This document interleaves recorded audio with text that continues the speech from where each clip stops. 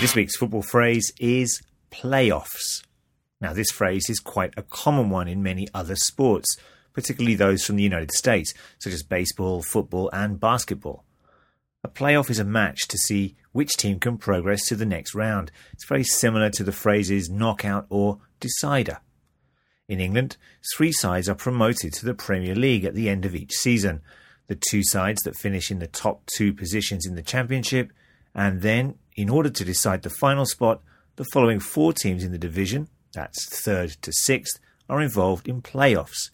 So, the team finishing in 3rd place will face the team in 6th place, while the teams who finished 4th and 5th will also play off. So sometimes we can use this as a verb, to play off.